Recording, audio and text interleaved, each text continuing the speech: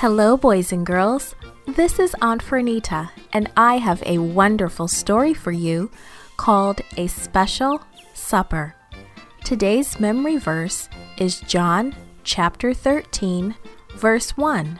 It says, "He now showed them His love." The message for today's story is we praise Jesus for showing us His love. Who reminds you to wash your hands before you eat? A long time ago, Jesus helped His friends wash before supper, but it wasn't their hands He was concerned about. "Peter," Jesus said quietly, "take John with you and go into the city. Look for a man carrying a jar of water and ask him where we will eat the Passover supper this evening." Peter and John soon found the man Jesus had described. He showed them a large upper room where everything was ready, even a large jar of water and a basin and towel for washing their feet. But something was missing. Usually, a servant washed everyone's feet before this special meal. But there was no servant. Each of Jesus' helpers looked forward to having his feet washed. Dusty roads and warm weather had made them very tired. Soon Jesus and the rest of the disciples came and sat down at the table. Peter decided he would not say anything about not having a servant, and the rest of Jesus' friends didn't mention it either. No one wanted to do the work of a servant. Then Jesus stood up. Without saying a word, He took off his coat. He wrapped a towel around his waist like an apron and poured some water into the basin. Then Jesus began to wash his friends' feet.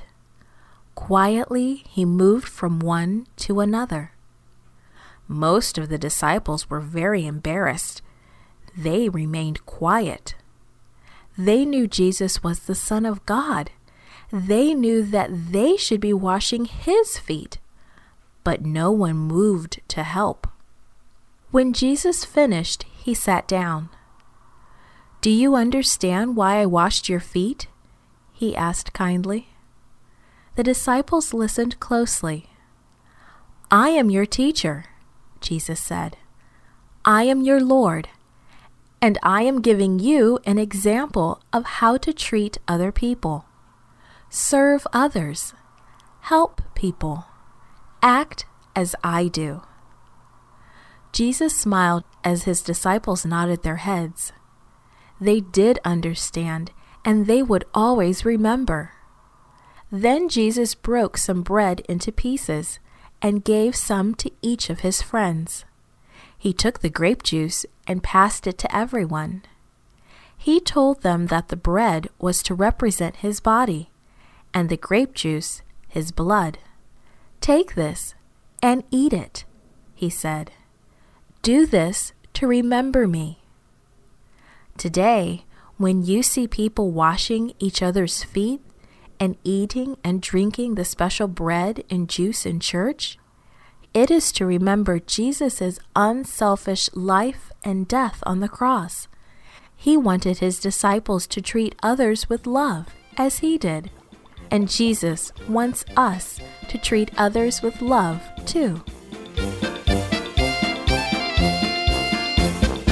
This podcast is produced by Gracelink.net at Studio El Piso, Singapore.